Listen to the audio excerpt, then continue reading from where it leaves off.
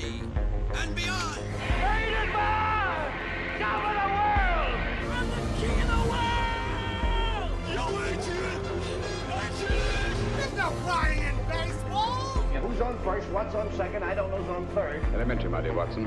What's in the box? Just what do you think you're doing, Dave? Frankly, my dear, I don't give a damn. But why male models? Why so serious? I am serious. And don't call me Shirley. Well, nobody's perfect. Go ahead. Make my day.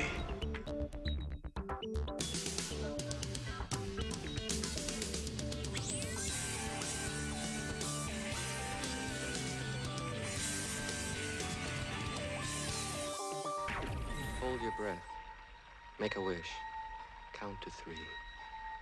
Come with me, and you'll be in a world of pure imagination. Take a look, and you'll see into your imagination.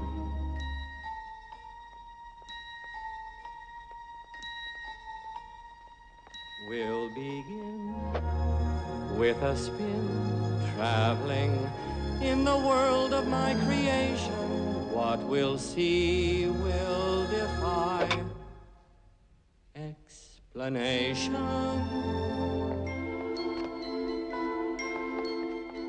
Welcome everybody to Pop Culture. I am Scott. I'm Jason. And I'm Monica. We are joined once again by the amazing Dave Lees. Thank you very much. Glad to be here. And we are talking, this episode, we are doing a Peeling Onions. We're talking about children's films or children's films from literature, to be specific. Yes, so children's books to film, yes. So we're not talking about films that have been created as a kid's film straight out. So Pixar obviously have a lot of original children's films, but don't actually. They're disqualified from this. Yes, they are. So, I started with a question on this, which is what's the essential elements of a kid's film? Because really, that's probably sitting in the literature as well. So it answers both. What's essential to children's literature and children's films? I'm not sure. Dave, you might be the expert on this. Oh, it's an opinion, but don't forget, that's fine. But yeah, what would you say is essential? Oh, you've got to have good child actors. Yeah. That can make or break a film, can't it? The wrong actor. Absolutely. Yeah. I love a great villain in a child's film. I think children's films really work when the villains get the great material. And it's kind of putting it negatively, but I love it when a kid's film never feels like it's condescending to you or winking above you to another audience, that it's just playing it straight. That to me is a great kid's film. No condescension, just committing to it. I don't want any kids film. I never want to feel like the director's stooping to the audience, I know what you mean. or like, oh well, this is pretty simple, but I'll make it charming for you. No, I want to feel like the director and the writer and everyone there is like, no, this story is just as serious now, and is just as meaningful now to me at my age as it would have been when I was a kid. Like it. So. Yeah, they're my qualities of a great kids' films. Yeah, no, it's a good point, because it does come across sometimes a lot of kids' films where it's almost patronizing in some ways, in the way that the characters are treated as children in the films, and also the audience as such. So yeah, no, I think that's a great point. From my view on it, I've always considered this celebration of childhood and what childhood is being the essential part, and that's sort of like a fantastical, wide-eyed sense of wonder. And there is no bounds, improbabilities, nothing's impossible, and it's not part of that vocabulary. It's not, if anything, and a lot of those traditional stories are saying, don't limit yourself, don't just do what's expected and things. So it's one of those aspects that I really do think is important to capture anyway, in terms of the films and the literature. So my base point was the concept of Alice in Wonderland, because Wonderland by definition, is that sense of wonder and imagination. And we know that Alice in Wonderland is one of those quintessential kids' books that I guess display a lot of the things we expect from at least the fantastical children's literature, but more than maybe some. There's a bit of realism in some as well, but the fantastical aspects. Yeah, because kids literature is free, and that is one of the great qualities of it. That's right. Like, you know, your audience will just buy into it. They're not worried about suspension of disbelief. That doesn't occur to them as an issue. And so you're right. Like, if a film throws away that strength, a kid's film throws away that strength, why would it? Why should it? And you're right. Alice in Wonderland is just wonderful for that, isn't it? Yeah, we can talk about how the movies may or may not be successful in translating that. Oh, we'll get to those. We will get to those, that's for sure. How about you, Scott or Monica?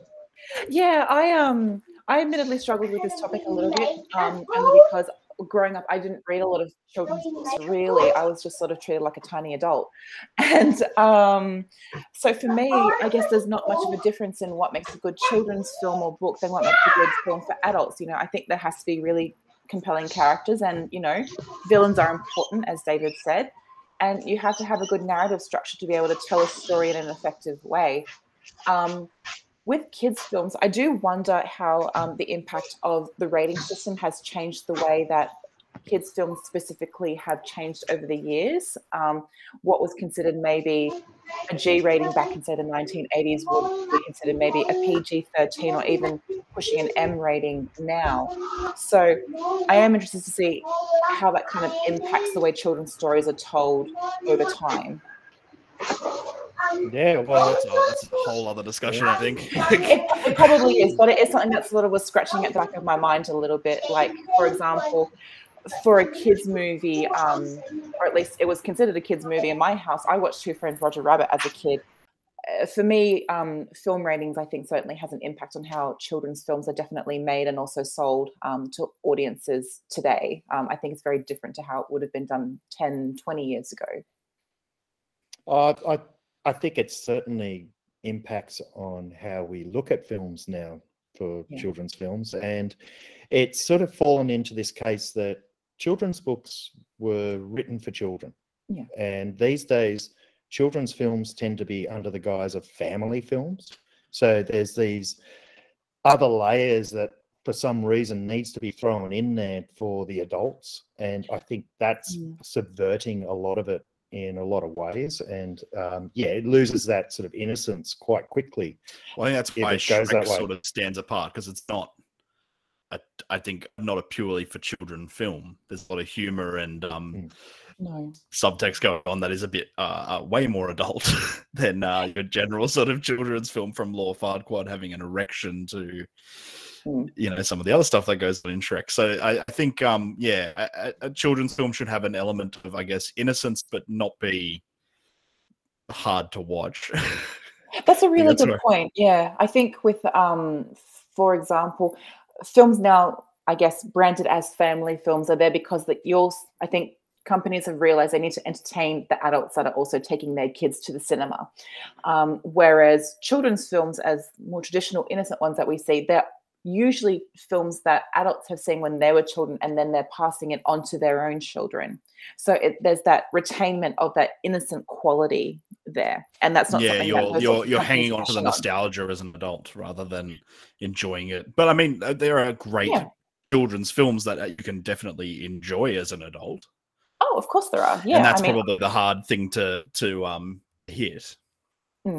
Yeah, you have to sort of consider different kinds of audiences that would also find children's films appealing. Yeah. Unfortunately for me, that just smacks of economics more than anything that's really that positive. Because which really, is a shame, as I was saying, that's it is the industry. It's a massive shame, because really children are a legitimate audience, and it's great that they get their own stories and things that appeal to them directly and is devoted to them.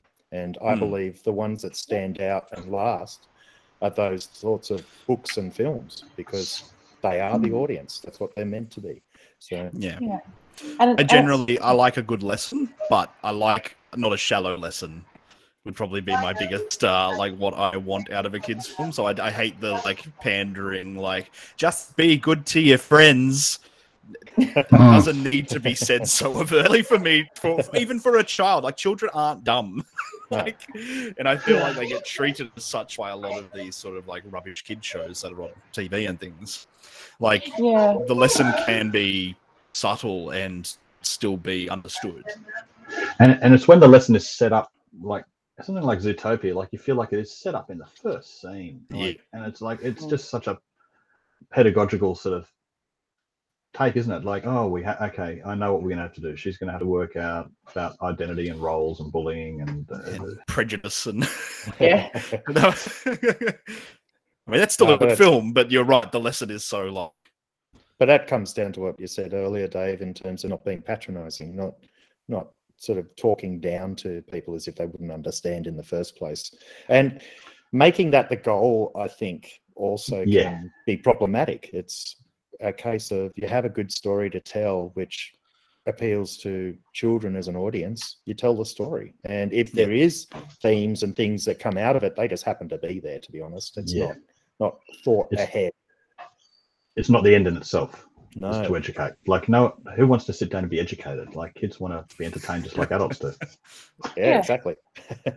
I think one of the most successful children's books that sort of hit that happy medium would be The Little Prince, whereas it's specifically a book where children are able to point things out because that's exactly how they see it, because it's logical to them. So, for example, there's an illustration in there with an image that looks like a hat. And, when they ask the children who are reading the book, they say, what do you think that is? And it's just like, well, no, obviously a snake has swallowed an animal, which creates the shape. And that makes sense. And that's how they go with it. They are clearly thinking about how a child perceives things and how it makes a lot of common sense to them. And I think that's really important to keep in those sorts of stories. Where the Wild Things Are is one of the ones that I still remember from my childhood as being quite potent as a visual narrative for being a kid. And it was that sort of, trying to escape the pressures of, whether growing up and being responsible and so on, leads you into traveling out where the wild things are as Max, and then coming back, and it's sort of all his bedroom is the actual island, and it's the imagination where it went. And to me, that's a really good example. And interestingly, they made it into a film, such a short book. I like it as a film because it's unusual, but it's not a representation of the book, and that's where it fails. let's while we're there. I think it fails in a few ways. Yeah. We are talking about our top 5 children's films. So have you got that as your top? As in one of my ones, absolutely. We'll come back to it then. I won't talk about it too much, but we'll come back to it. But keeping to the main thread first off, there's sort of, I think, some problems in trying to make films out of kids' books, because the brevity and the simplicity of the book itself or the story doesn't lend to a narrative. And we see directors just expand them beyond what they were, and it loses the essence of these things. Like Dr. Seuss for me is a weird one to try and turn into a movie. And I say it because Dr. Seuss is just playing with words. It's like a whole lot of poems with visuals, and there's not a lot in it. The one with the most essence to it is The Lorax, and that was done pretty poorly as well. So it's that Mike Myers Cat in the Hat didn't do it for you. Well, the cat in the Hat doesn't have much to it. It's just he's just a dick who comes in and that's it. Yeah. So it's one of those ones where I think the sources are just being exploited for the economic sake of it without actually doing much for it. I'd even go as far as to say The Hobbit by Peter Jackson suffers the same thing. And The Hobbit is an interesting one because it's clearly a children's book, but the film is not a children's film. It's just a continuation of The Lord of the Rings, which is that high fantasy for adults, and it failed spectacularly. I mean, The Hobbit is just woof. Yeah, but it's the shame of it. I think The Hobbit's okay, as you said, for being part of that Lord of the Rings 6 films if you want, saga. Yeah. But not like fits a into Hobbit that. is in a hole in the ground. Hobbit, but the Hobbit, the book, it would have been nice to get the essential nature of that book in one go. That would have been so good. It would have been a nice film to see if it was all held together in that one moment and still had the innocence of that one. Yeah, I didn't think the Hobbit, the film, or the films quite knew what they were. Like it had that scary stuff and the genuine dread that you would get from the Lord of the Rings films. But then the barrel hopping scene was one moment where I just thought, this has lost me. Like the CGI here is just like, there's no sense of weight or physics here. This is just but then it rips the kind of like rips the really silly, delightful, playful dialogue from like the troll scene and stuff, but then mixes with these like horrific demons living in the castles and stuff. Yeah. But he was just trying to make a Lord of the Rings prequel. And I think it was never going to be a children's film. No. Yeah. That's why he took all the stuff from like the Silmarillion and all that and like jammed it into the Hobbit as hard as he could. Well, I think because Peter Jackson knew that, if you had a 3-film deal, you could not pad out The Hobbit into 3 films. It's just not possible. It's a very short story. The middle chapter of 3 hours of them walking was just breathtaking.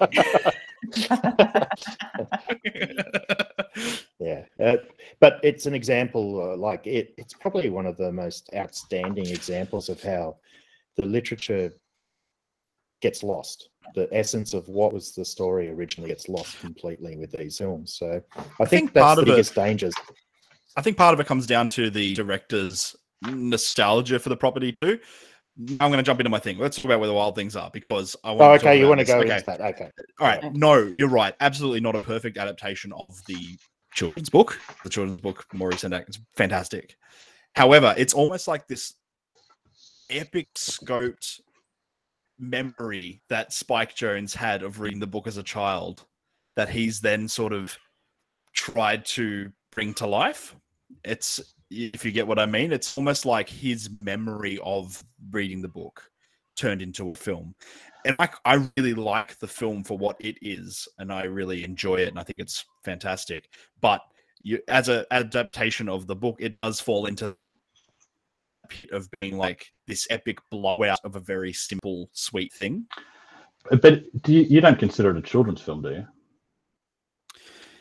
I do in the setting of this list because it's really difficult for me to find 5 children's films that I like. I guess. I'm a bit of a can you imagine a child wanting to watch that film? No.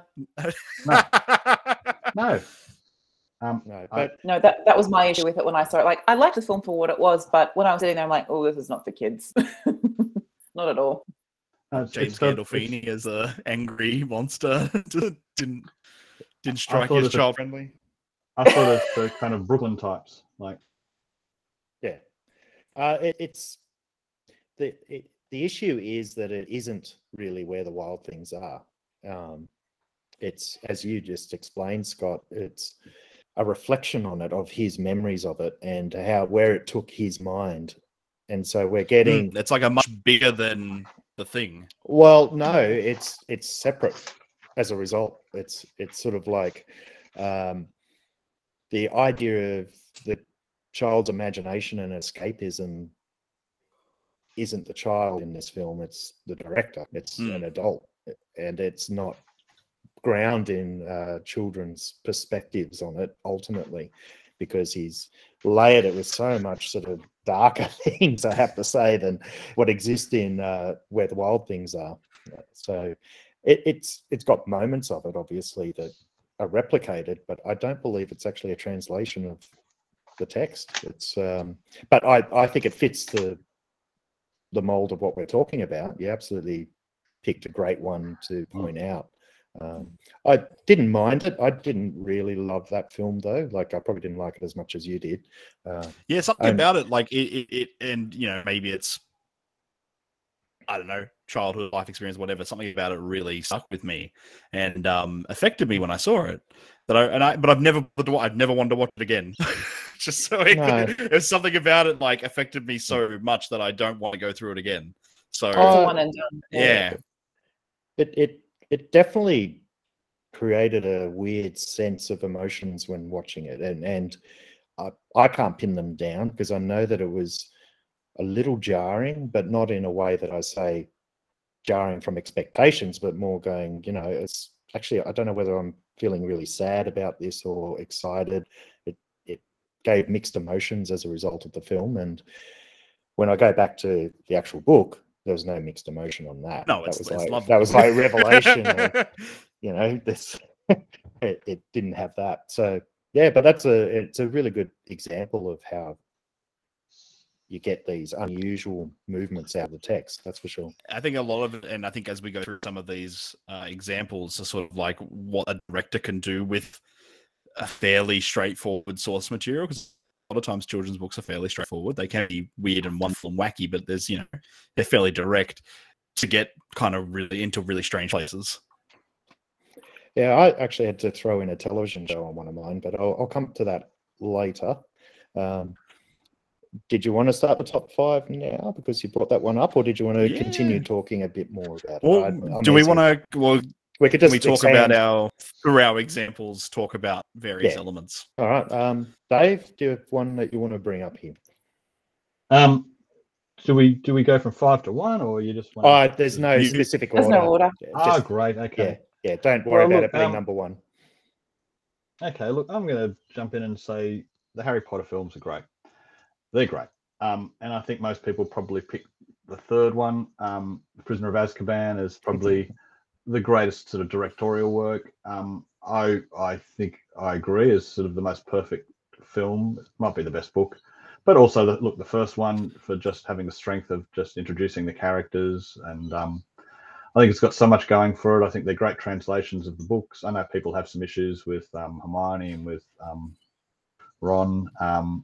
But I think casting, fantastic, great source material, great sets.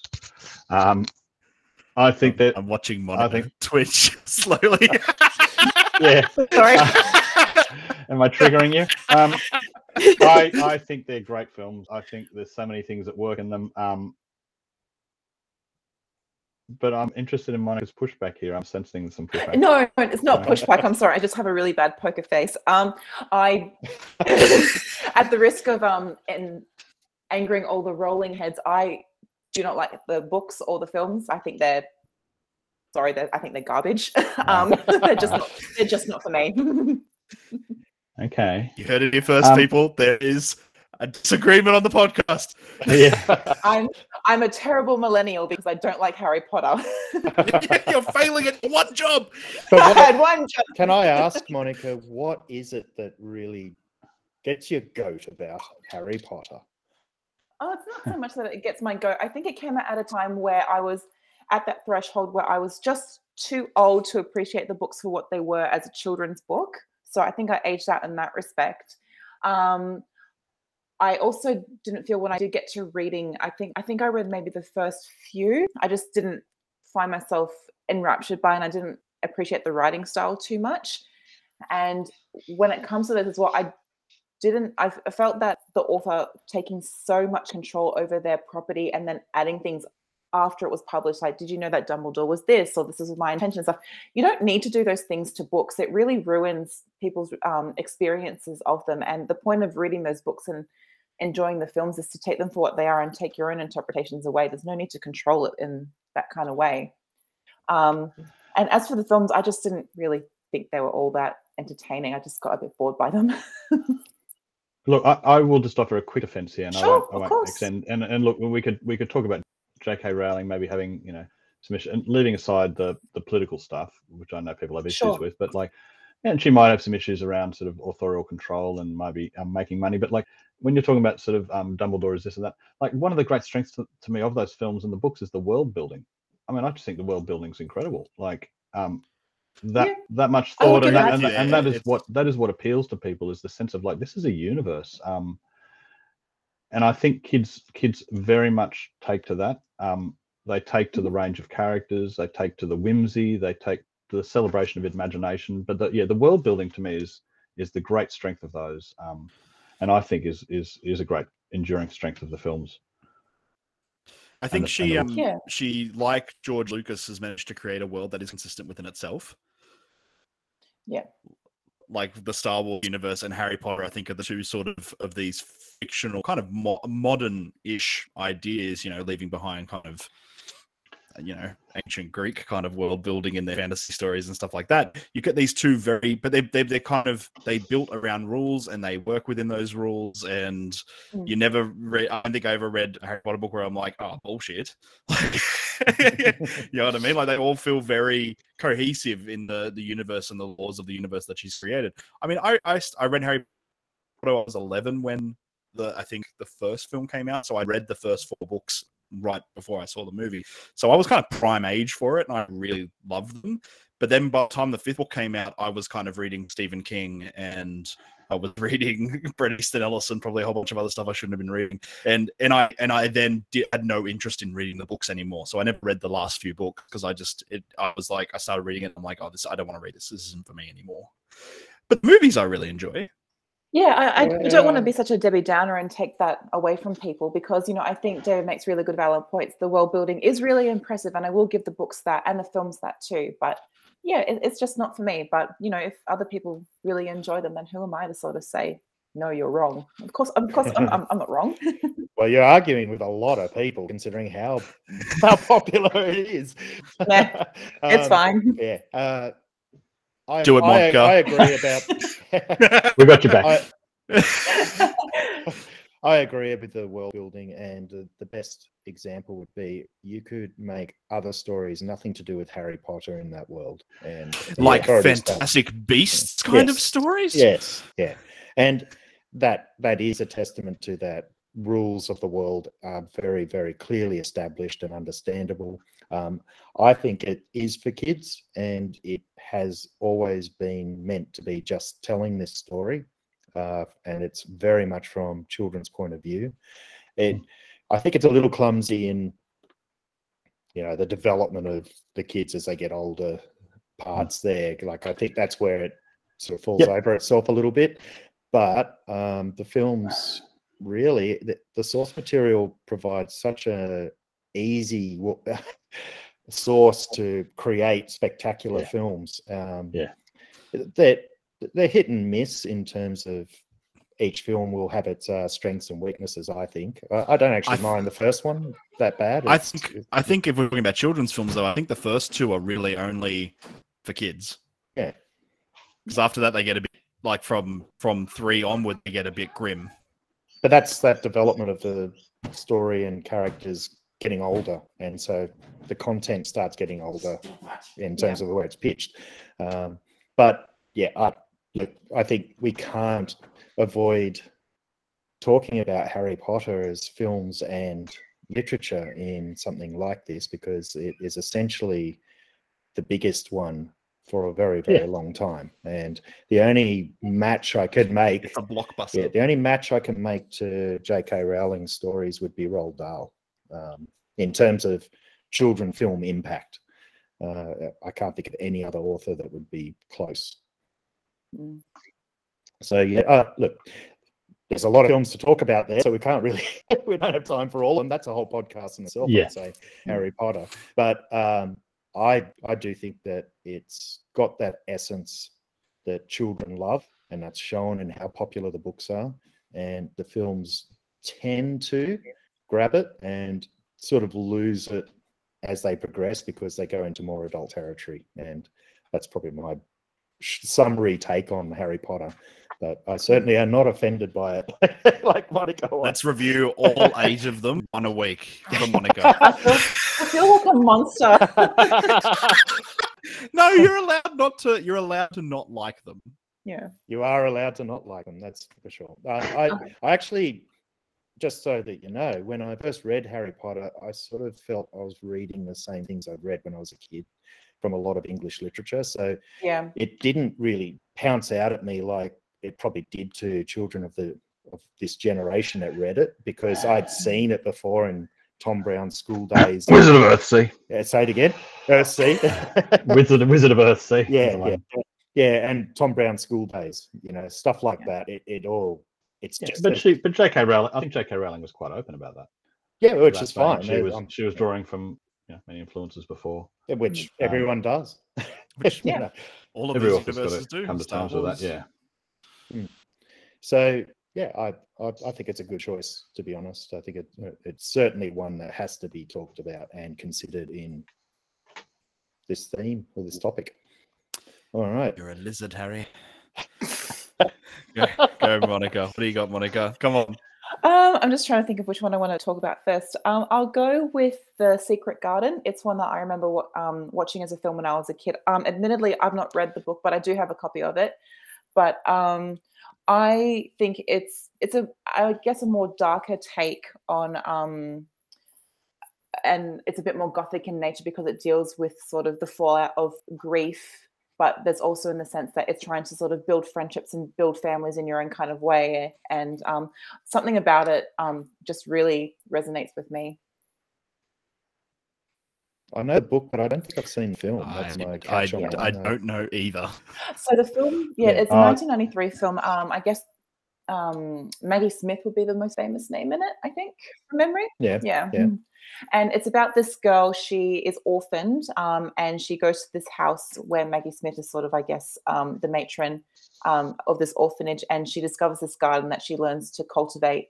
And she's there while her uncle is away and infrequently visits, and then she sort of becomes less of a brat because she grew up in British India and had all this wonderfulness, and she learns. As you recite the plot to me, it's like ringing bells that maybe I have seen this movie, but oh no, I've read the quite book. Beautiful visually. Yeah, it's I've a very read the book. beautiful to look at.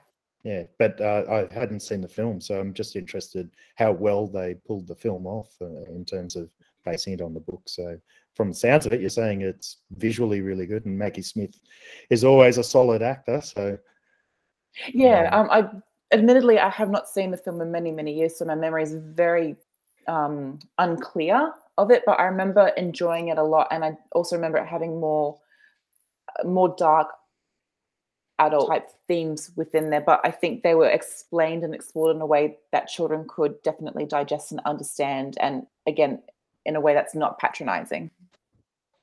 Yeah, I think it's the kind of kids film it might be nice to watch with your kid, I think. For sure. It's the kind of one where your kid might need their handheld a little bit.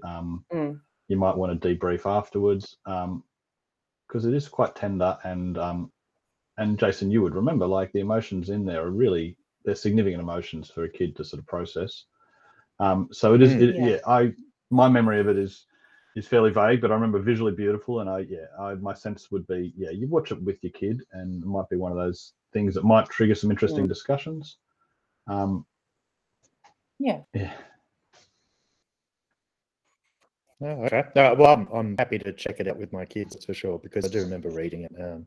At the moment with my kids, we tend to try and get them to read the books before they see the film, so that's held well for a while. That's a pretty good approach. That's a good approach. It's been worthwhile because they always go, they missed this, they didn't do that. So they get it really upset from the fact that things are missing. Like I think my daughter still can't forgive there being no what was his name? Is it Peeves in Harry Potter? Yeah, Peeves in the films. She's found that unforgivable. I do not remember. But well, it's a sad story, really. The reason Peeves isn't in the films, and you don't know it. No, okay, go ahead. Oh, okay. Peeves was actually They started filming Peeves, and Peeves was Rick Mayall, and he died during production, so they took it out, but decided not to refilm in respect for the fact of what he'd already done.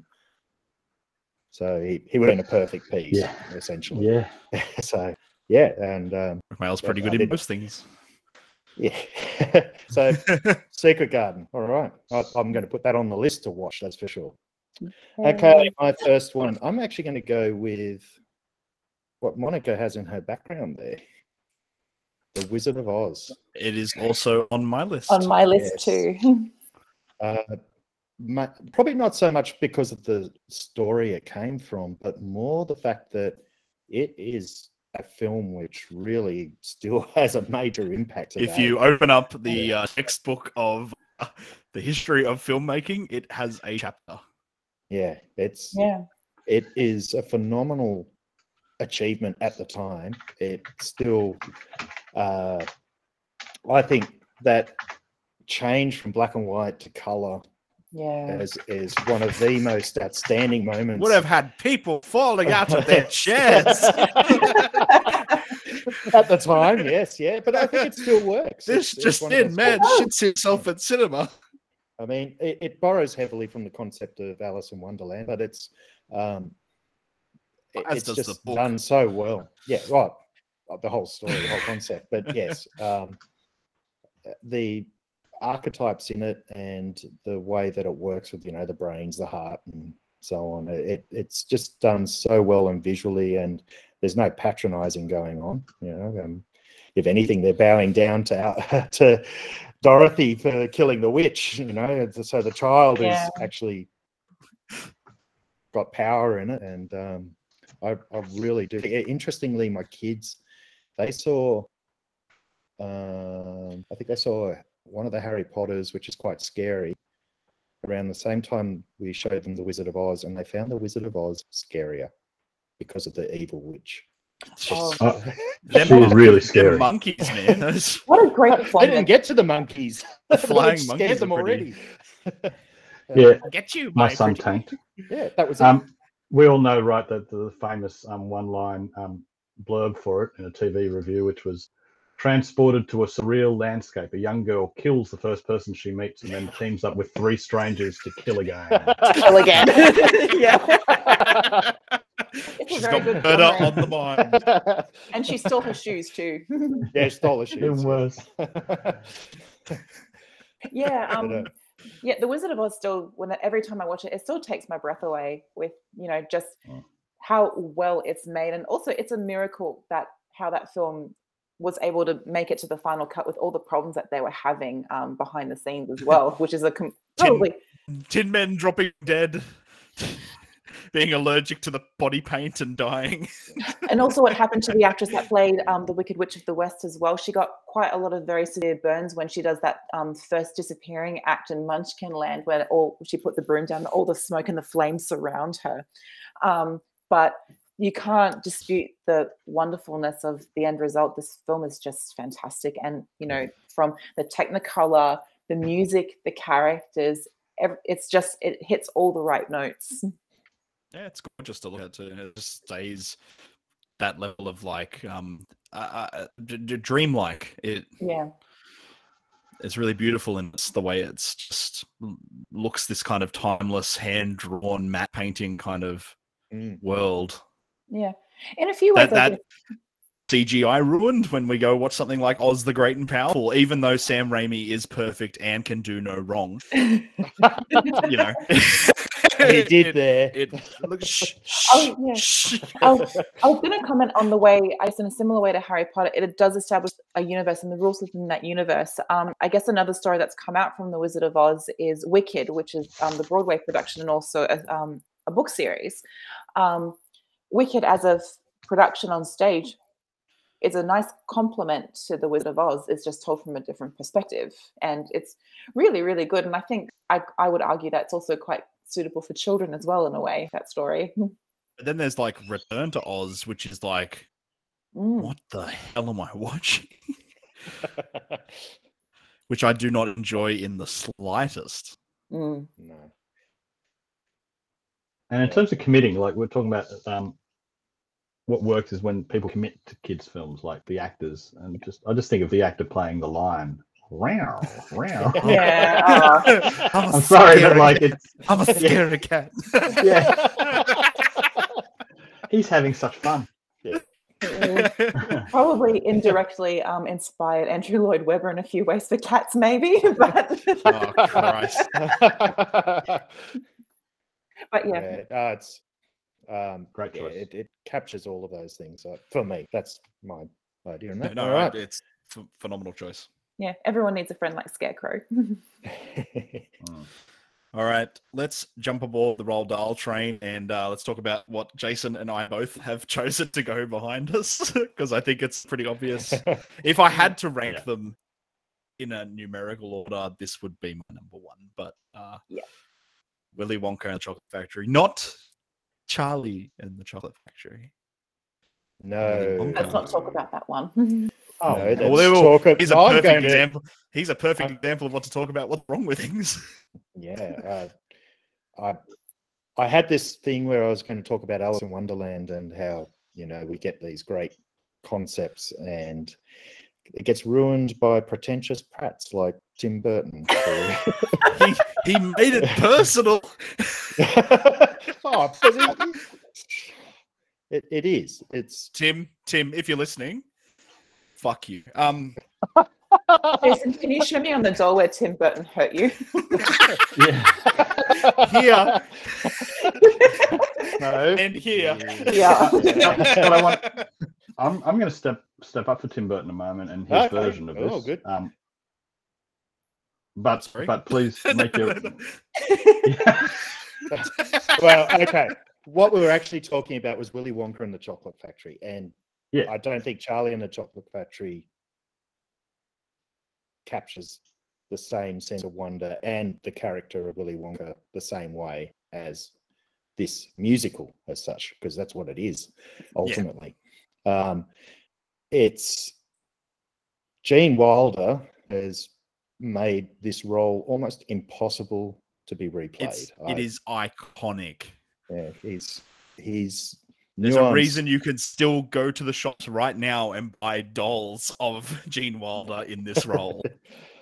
And just the memes that you get, just with that weird wry look that he's got. It's like, he manages to capture that part of Willy Wonka, which is in the books, where you're not quite comfortable with him the whole time because he's not playing all his cards throughout the whole thing, and it's really uncertain whether he's motive. Like, he likes kids, does he? Like, why is he making chocolate when he seems to be so dismissive of these kids? But he's got this really sort of harsh ethical requirement of them that if they get smashed up or drowned or whatever, it doesn't matter. It's like, oh no, help. All those moments. It's just got this bizarre mix of the fantastical, like we'd expect from something like Wizard of Oz, with this darker edge to it. But I think the kids that are in it, the actors, they all do really well. I think the child actors in the Tim Burton one do well as well. They're not no. But in this one, they just seem to really stand out and are memorable. I find that I can imagine, close my eyes and I can see Mike TV and how he acts and what he does so well. It shows how well it was done in the first place. And then you get things like the music, which sort of adds another dimension. And I probably didn't think about this, but a lot of kids' films add music in a way which has got a little bit more to it than other films. So when we talk about children's films and when music's put in for other reasons, and the pure imagination song, that's encapsulating childhood and things like that. So it's a great way of transferring the text. But Dave, did you want to suggest something there for the Tim Burton bit on? Look, I think the original's superior, and I can understand why people thought, why remake a damn near perfect film? And I felt the same way. And I think Johnny Depp's kind of got that Michael Jackson creepy yes he does vibe that is really problematic in the film. But I think visually it's amazing. I think the music works really well in the Tim Burton. I actually do. I think it's great. They have great fun with the music. My defense just rests in just like it. I think it, like if you didn't know the original, that the Tim Burton film was good. It's a good film. It does. It still captures the original book. We're hung up. It still has that weird sense of like, is he our friend or not? It brings something. It sure does. And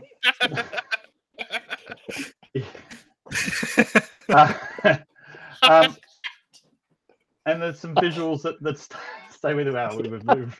Yeah, we lost Scott for a moment there. Yeah. He wasn't expecting anybody to defend the remake. But I think it's a worthy film. I can't stand what Tim Burton did to Alice in Wonderland, and I will. I was going to say, let's talk about how good he is. Yeah, that is awful. What he did there is awful, but I think it's a fairly faithful version of the original. Going to the Dial. Going to Charlie. I think the actors are fine. I think it's weird, the Johnny Depp thing, but I don't dismiss it either. I think it's interesting to go at least he did his own. Going back to the dentist thing. I mean, he's interpolated some stuff there, but fair enough. I've never felt like a film has to be completely true to the original novel. Like if it works and it's on its own, it works. Yeah, I have to agree. I think the dentist thing does work in the context of the film. I wasn't mad at that. I thought it made a lot of sense, particularly for this iteration of the story. The child actors, I agree. I think they did a really fine job. I think one of the things that sort of jars with it when people compare the two films together is perhaps the Johnny Depp one feels a little bit more almost sterile in a way. You don't have that sense of, you don't have that color and that atmosphere to back up the sweetness of it, which is present in the original film. I think that's probably the biggest thing that when people are comparing the two films, which is why I think the one with Johnny Depp gets dismissed on the whole, which I think is a valid criticism, but you can't take away the fact that, you know, Tim Burton's version does have some strength to it, and they're perfectly valid. I don't I'm going to go back. Can I go back to a review Scott and I did about the Witches, the latest version? To me, the reason that Tim Burton's Charlie and the Chocolate Factory works is the source material. Is when you've got the Roald Dahl is like far out. Roald Dahl has just, I don't know how he manages to nail that childhood sense of wonder. And it's one of those things where I feel, yes, Tim Burton, like there are Tim Burton films I don't mind. Okay, so I'm not going to say he's always that bad, but I just find that he appropriates in a really badly way, a real bad way, I should say,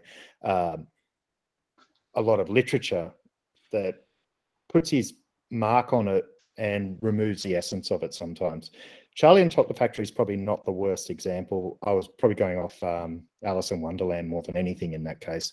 But which we can talk about later, I'm sure. Yeah, the source material, though, is so strong in this. Like I remember reading this book as a kid multiple times just because it was such a great escape into this possibility of, you know, going to the chocolate factory, this bizarre chocolate factory, and, you know, with these really weird characters. And I always just loved getting to the end in the glass elevator, and it's so the visuals of the story just stand out. And these films, and I'll say both films capture those visuals, and I just think that there's a little more heart in the original than the Tim Burton one. Like the relationship between the characters, Charlie and his grandfather, all of those things just seem to have this more solid heart to them than the Tim Burton one. And I think that reflects that sterile-ish feel. And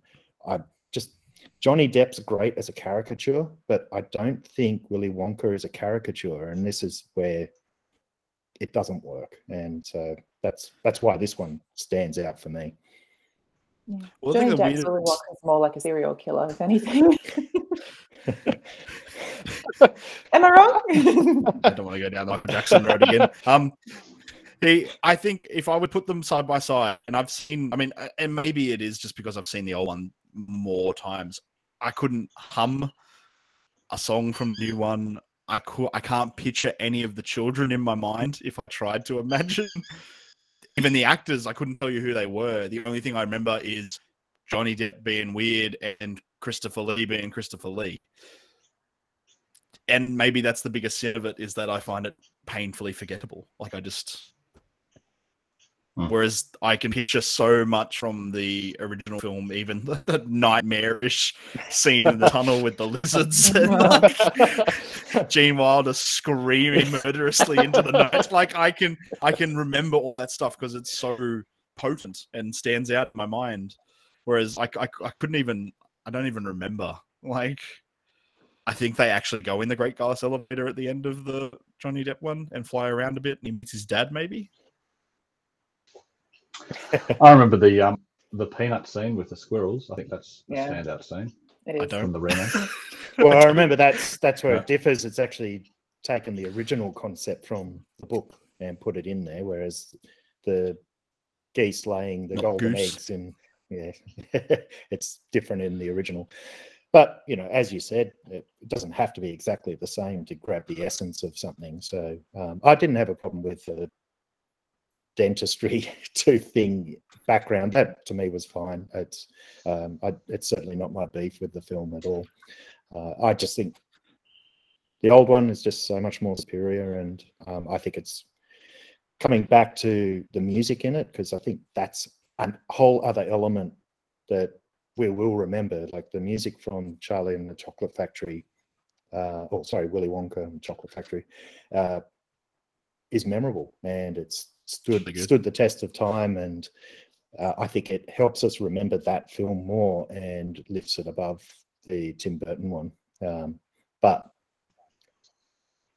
I think you can like either, to be honest, because the source material is just so strong. Yeah. Roald Dahl's a pretty firm foundation to build on. Yeah, I've got a few of Roald Dahl's. That's the problem. Yeah, same. Who's next? Who we got? I think Dave's next, was it? Oh, great! I'm happy to go again. Look, where do I jump in here? Okay, here's one that I think is problematic in that it's maybe adults enjoy it as much as kids, or maybe it's for older kids. But Fantastic Mr. Fox. I've got that on my list. On my list as well. Well, look, I won't go on about it because everyone's probably got something to offer. I just think the wry sense of humor, the animation style is gorgeous, just gorgeous. The relationships in there, again, the source material, but it's really built on the source material, isn't it? George Clooney's voice, I mean, it's just one of the great voice roles for George Clooney. I think he's so funny in it. And the great timing. Yeah. And it is a great story, but the visual style, it's just beautiful. It's got that sort of like two-dimensional kind of quality rather than being trying to be three-dimensional. It's the Wes Anderson-ness of it. It's that the Wes Anderson, the tableau thing. Filming, filming stop motion as though it were a play. The way he shoots all of his films as though they were a play, a stage set rather than a three-dimensional environment. Yeah, and it works really nicely though. That sort of it makes it feel more like a puppet show, which I think that is what gives it its endearing quality. So yes, it's this stop motion which is done extremely well, but it doesn't go down the Wallace and Gromit track where we're doing it cinematically. We're doing it more like a puppet show, and that's what makes it sort of stand out and makes it a little different. Yeah, absolutely. I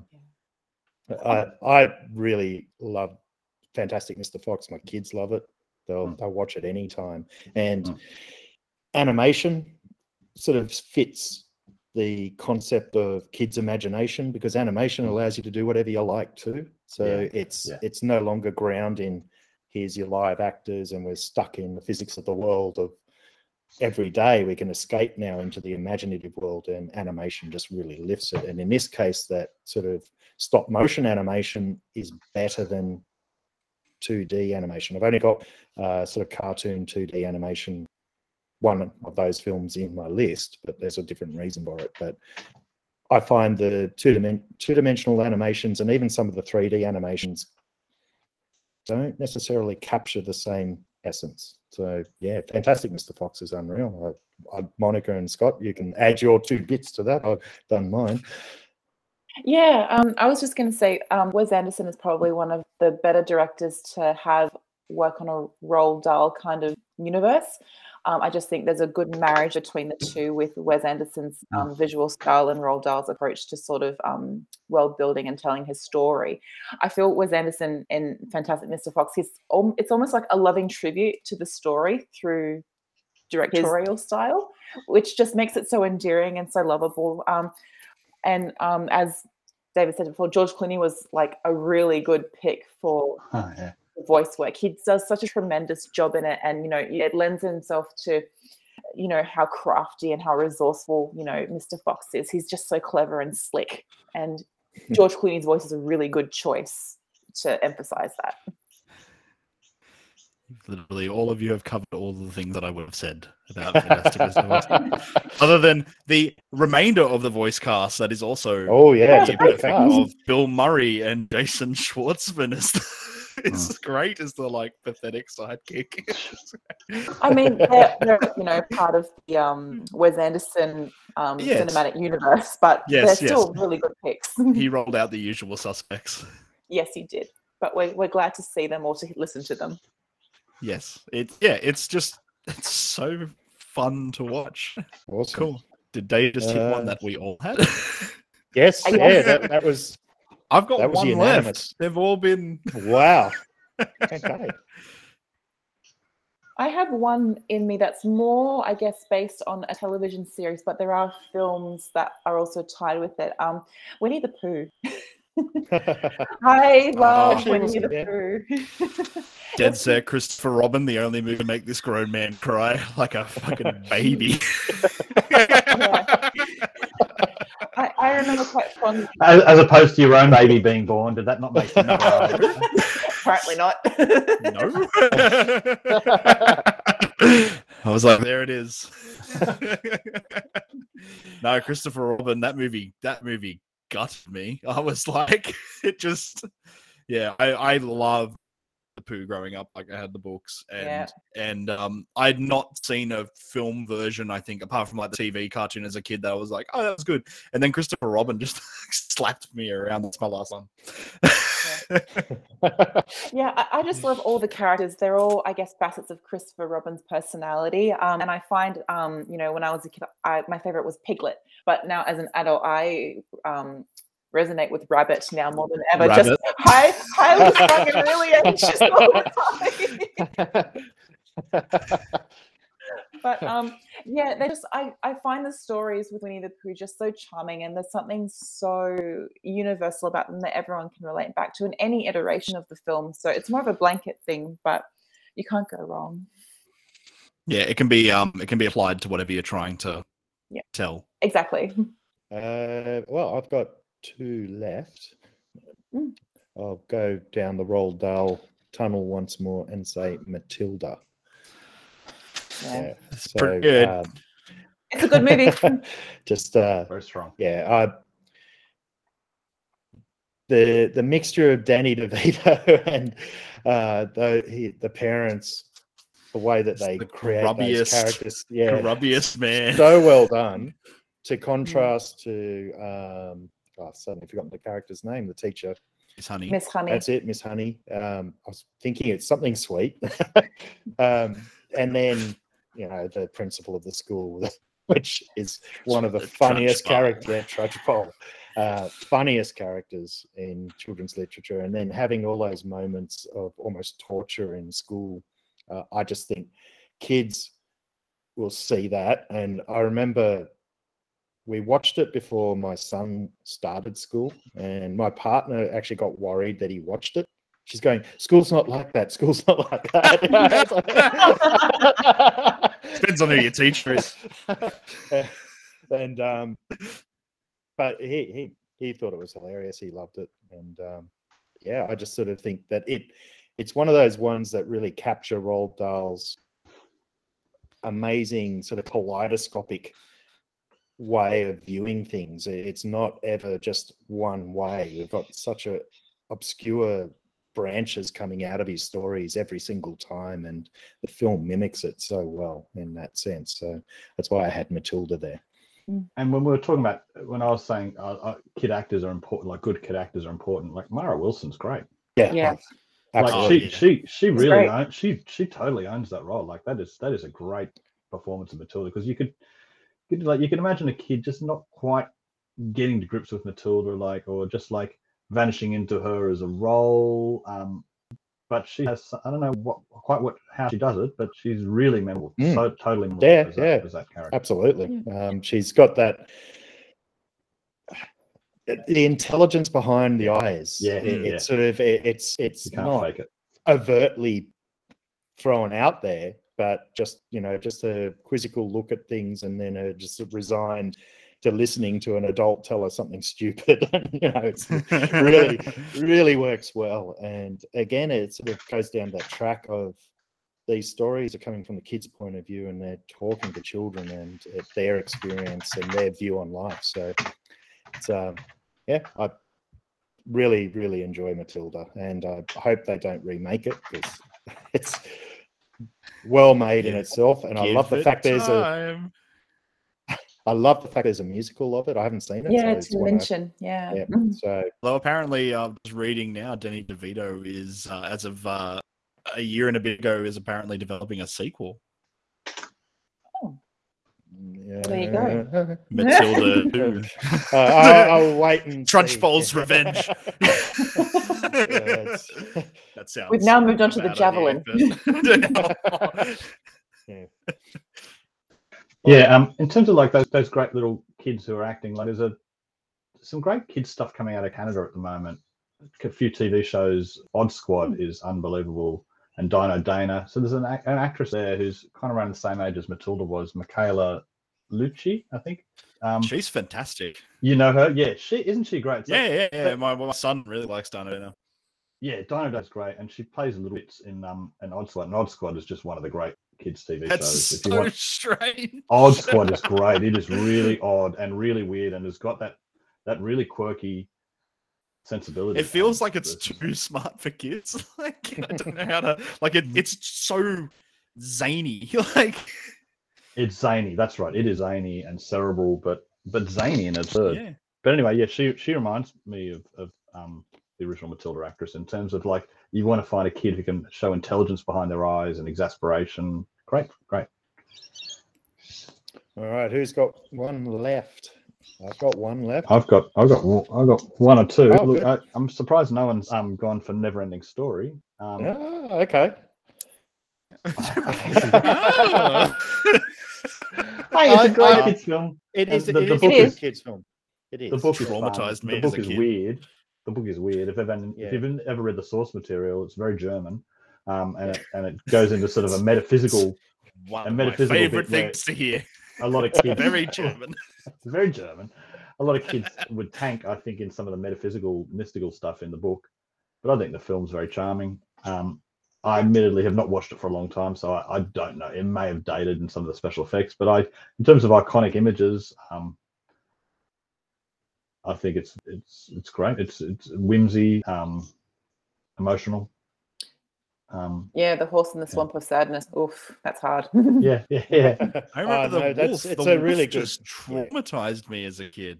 Yeah, there was a right. It's I think it's definitely one I had on my list, in terms of when I go about trying to work out my top 5. I always express this in podcasts every once in a while, is it could change next week. You find that it shifts around, but I had the Neverending Story in it, and as in my whole list that I had to narrow down to 5. It's sort of on that same bar as having a fantastical world that we go to, like Wizard of Oz, and you've got the same sort of Princess Bride aspects of the hero and unusual characters in that. In fact, I think some are very similar.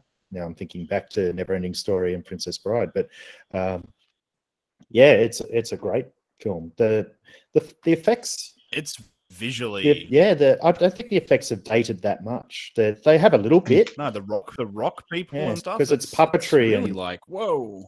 Yeah, the puppetry. That's right. So puppetry doesn't date as much, right? No. I think any film that holds to practical effects tends to just stand the test of time. And when you do too much CGI, it's just going to get because dated. The technology changes so fast. Yeah. That's right. Like watching. I'm sure when we'll back at Avatar soon, it will look a bit odd by the time Avatar 2 comes out.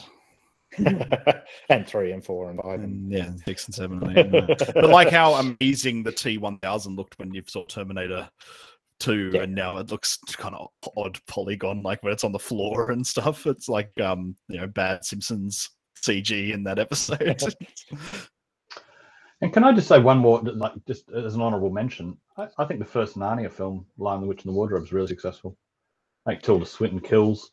She slays. I think the scene she's good at everything though. Yeah, but and I think the scene where Aslan is done in is really great. Like that is the effects there. I think it does the source material is so strong. I thought it was rollicking. I thought the fight at the end was great. I thought the kid playing Edmund was really good. He was surly in a really kind of unlikable way that you could, you kind of, everyone knows those boys who you just kind of, James McAvoy was a very good Mr. Tumnus as well.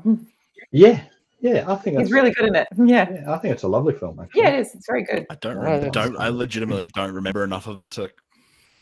Oh, I remember it. And that was another one of those books that I reread a lot as a kid, because I guess there's this point when you're reading as a kid, you're either on your picture books or you've moved into your chapter books. And I think my generation didn't have a lot of chapter books to go to. No, and there was some essential ones out there that you got to read. They were so good that you'd go back to them again. And Charlie and the Chocolate Factory was one of them. Lion, the Witch, and the Wardrobe was one of them. The rest of the Narnia series, I remember trying it and didn't care for it. But the Lion, the Witch, and the Wardrobe was just it's almost like every one of these has the rabbit hole. I'm going to come back to Alice in Wonderland, which I started the whole thing about. Never-ending story. You go to the world, with Atreyu and so on, and then in the Lion, the Witch, and the Wardrobe, we go through the wardrobe into the Narnia and so on. And it's quite interesting how we've got that little gateway where we're going to leave the real adult world to go. Yeah, it's like you have to world of imagination. And it seems to be one of the standing essential qualities to a lot of the children's books and films. Harry Potter is a bit different though, because that's literally a parallel world rather than stepping through platform 9 3/4. Yeah, sort of. Still got to run headfirst into a brick wall to get there. No, but they're still crossing a threshold in. Yeah, it does. Yeah, but no, I guess with Harry Potter, because those two worlds end up interacting with one another. That's what I was thinking. Yeah, whereas the others don't. They're very separate. Mm-hmm. Do any of you have any kids' books that are not adapted that you'd love to see adapted into film? That's a good question. CEO Trot. I'd like to see. I see a Trot. Huh? Yeah, it's maybe like an hour sort of long film, right? Like a shorter. Yeah, it would be. Stretch it out. No, a Where the Wild Things Are-esque 3-hour adaptation. Where it's really bleak and a kid remembers watching it and feeling really unhappy.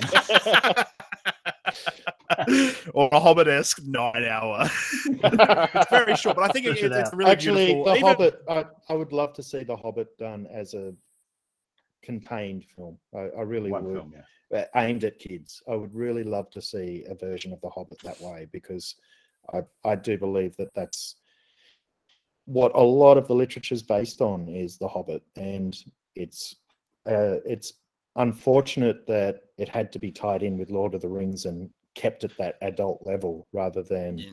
Because I think the challenging thing would be like trying to sell that on a financial level would be why they'd never bothered to make it. I think because it would be expensive, but too expensive to invest in a children's film. I think, well, unless Tim Burton was directing it, ruining it. Oh, prove me wrong. I actually had one more film, and it's probably there because of its impact on me as a kid. And that's Watership Down. It's like if you want to go traumatizing impact hammer. Yeah. Who knew rabbits could be so violent? There was all that, but it was just more. I don't know. I was able to really get carried along by the story of the animals in a way more than any other book.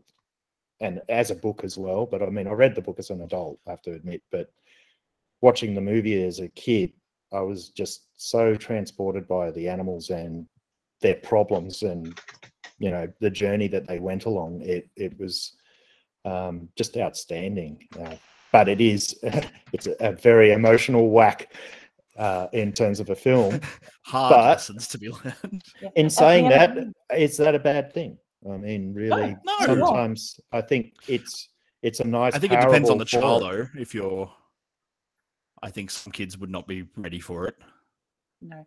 And I think that also comes back to the animation style in Watership Down as well. It's spectacular. Yeah, it's so beautiful to look at, even the gory bits. Yeah, so it's always stood out of my head. I mean, the book's an amazing book. I'll just say that. It is so well written. But then that film drew me to it from as a child seeing it to read it later as an adult. So, yeah, that's my final one there. It's not necessarily the top one. It's just we had our Roald Dahl moments. I had to, when we were doing this, I had to do a bit of Googling to be like, kids' films based on books and literature and stuff. And I think my favorite one was that someone had suggested was Prince of Egypt, because the Bible is absolutely one of my favorite children's books.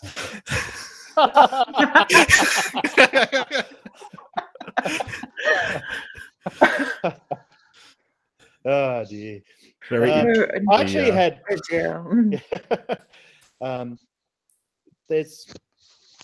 I had one other sort of show which I wanted to nod towards, and it's more an Australian one, was Round the Twist. If you've ever seen that. Bit of Jennings.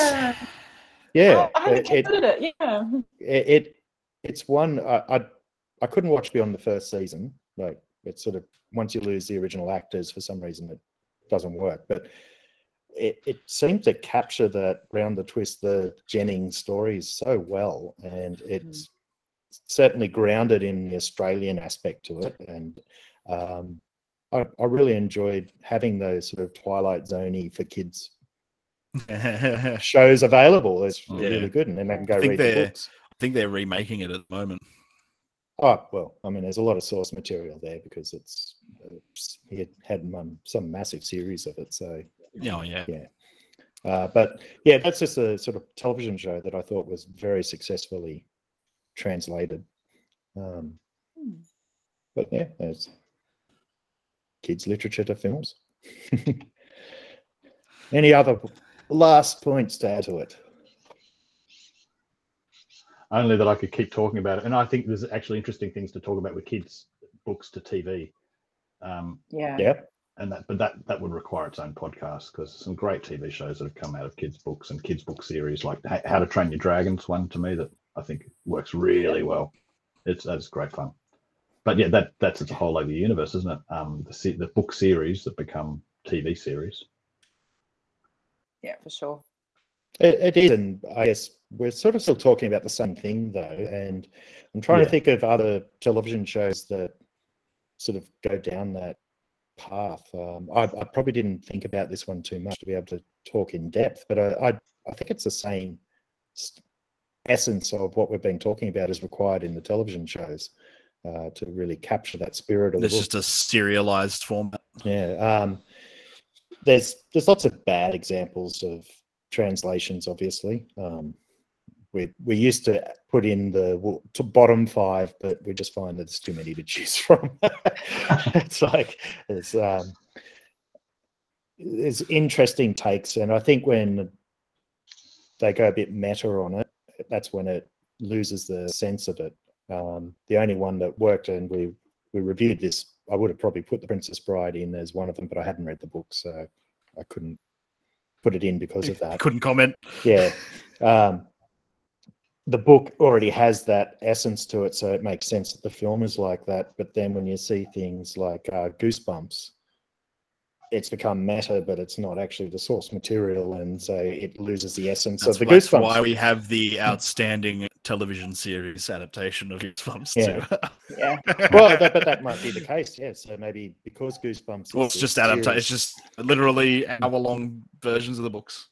Yeah, but makes more sense, doesn't it? And you mentioned one earlier where you said an hour. I didn't catch the name of it, but you and Dave seem to know it.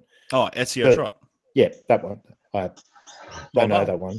It's in Roald Dahl, yeah. Oh, you'd like it. It's Roald Dahl.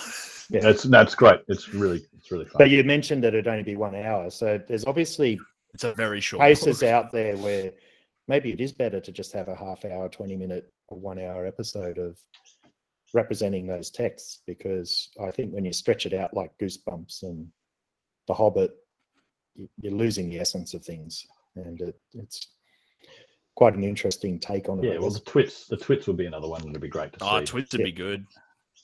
As an I'm surprised that hasn't happened. Denny's Marvelous Medicine. Yeah. Any Roald Dahl book, really. Yeah, well, he's certainly a rich source for children's films. And just this week, Netflix has bought the rights to all of his stuff. Yeah. Yes, $1 billion deal or something. Yeah. Yeah, I'm not excited about that as a deal. I don't.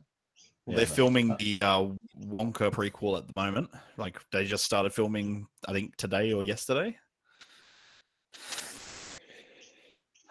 It is a shame that like contemporary authors are not getting deals, right? Yeah, really. Like Dahl's estate made a lot of money. They're doing very nicely. Thank you very much. Yeah. Like just in terms of like contemporary children's authors, some great stuff and great kids authors who should be getting the Netflix deals. But who cares? Like it's not a should world. It's the world that it is. I think it's true, because the thing is that in the past they took risks with people like Roald Dahl. Yeah. When he first probably proposed a book to someone, they probably just went, "No way! There's no way you can write something like this." and then someone pitches a film idea, and they go, "Oh yeah, that's sort of popular, isn't it now?" And I think it all comes back to that. Like, one, the film industry is run by illiterates, and two, if it hasn't been done before, don't try it now. Yeah, risk averse. Yeah, absolutely. Yeah, it's just they just will not. They won't do it unless you've got something to be like. No, it's going to kind of be like that other Willy Wonka one, and that made $100 million. So, yeah. Is it just Dahl's children's books? Because I know he's published adult fiction and he did some pretty messed up horror as well. Yeah. I think it's just I'm pretty sure, based on their sort of pitch, I think they're only interested in adapting the children's ones. Yes, basically their big advertisement for it was a Wonka bar being opened with Netflix written on the golden tickets. I think they've that speaks volumes about their intentions of it. Okay. Personally, the Institute of Fantastical Inventions would probably make a pretty good movie. I'm just throwing that one out there.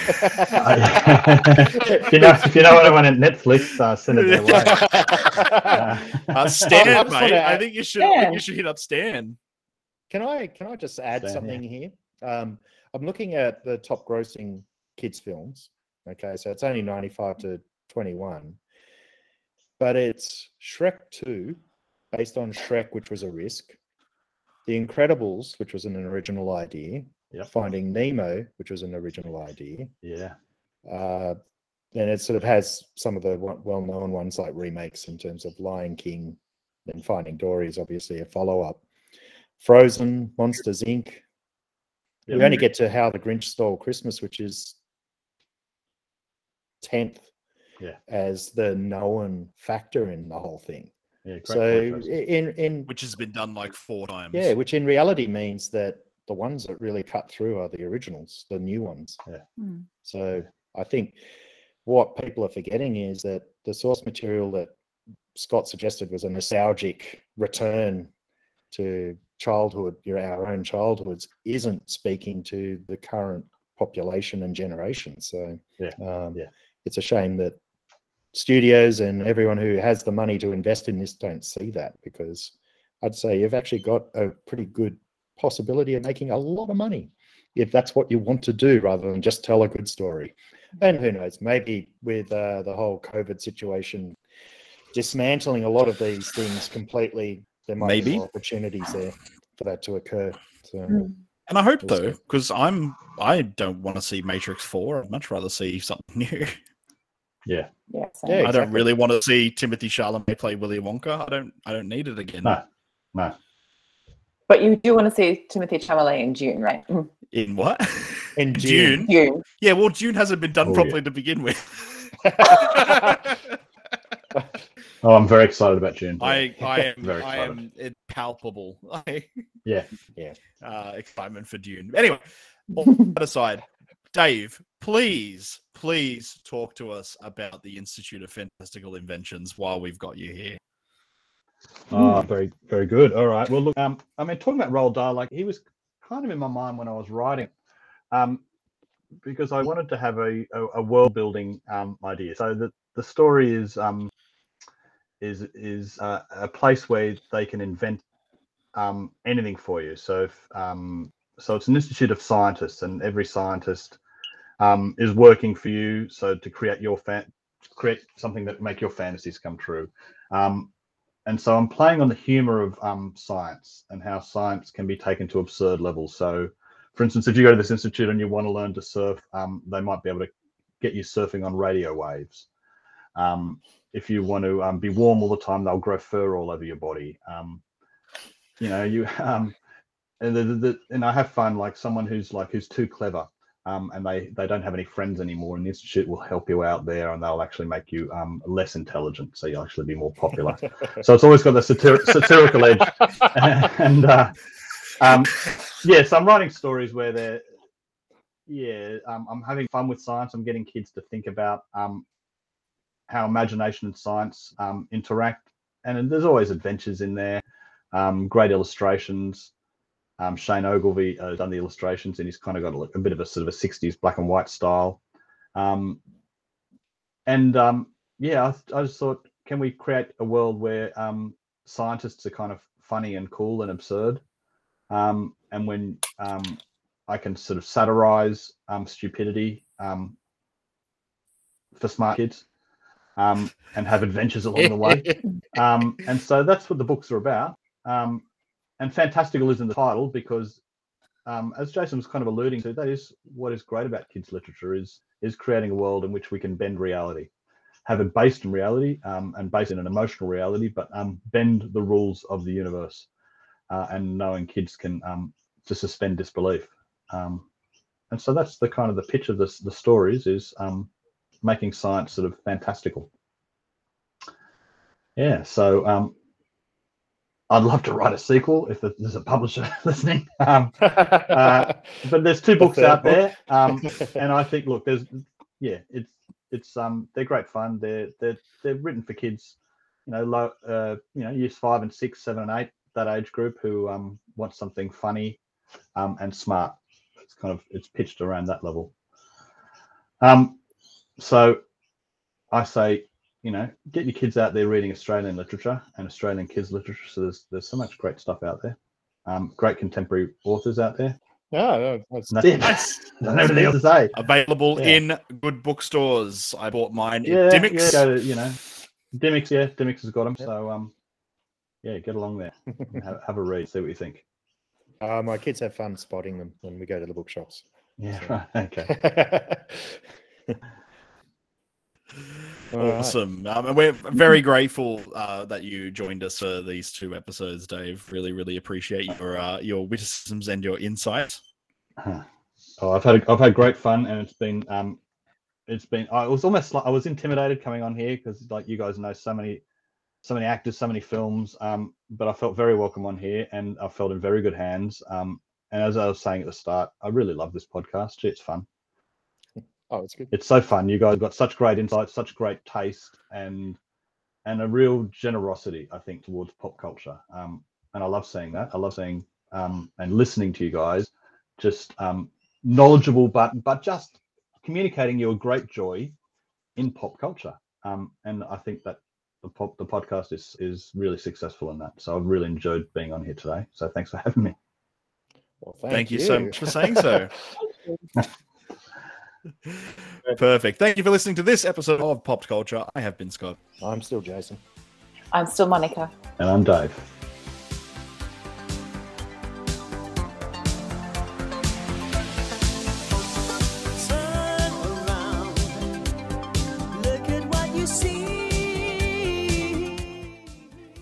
Pop Culture is produced by and recorded by Jason Eddy, Monica Porto, and Scott Souter.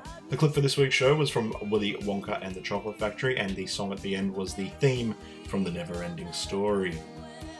If you'd like to buy Dave Lee's books, The Institute of Fantastical Inventions, and its sequel, they are available at good bookstores and places like Dimmicks or Booktopia, and we thoroughly recommend you check them out. A huge thank you to Dave for joining us on this episode of Pop Culture.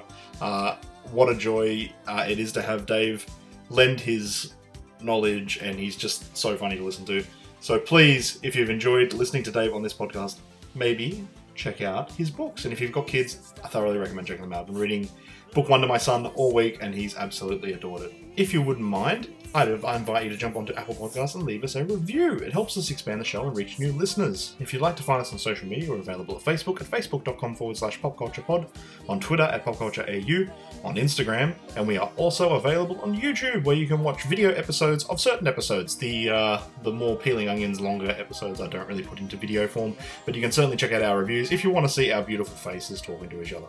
Thanks, guys, and we will catch you next week on Pop Culture.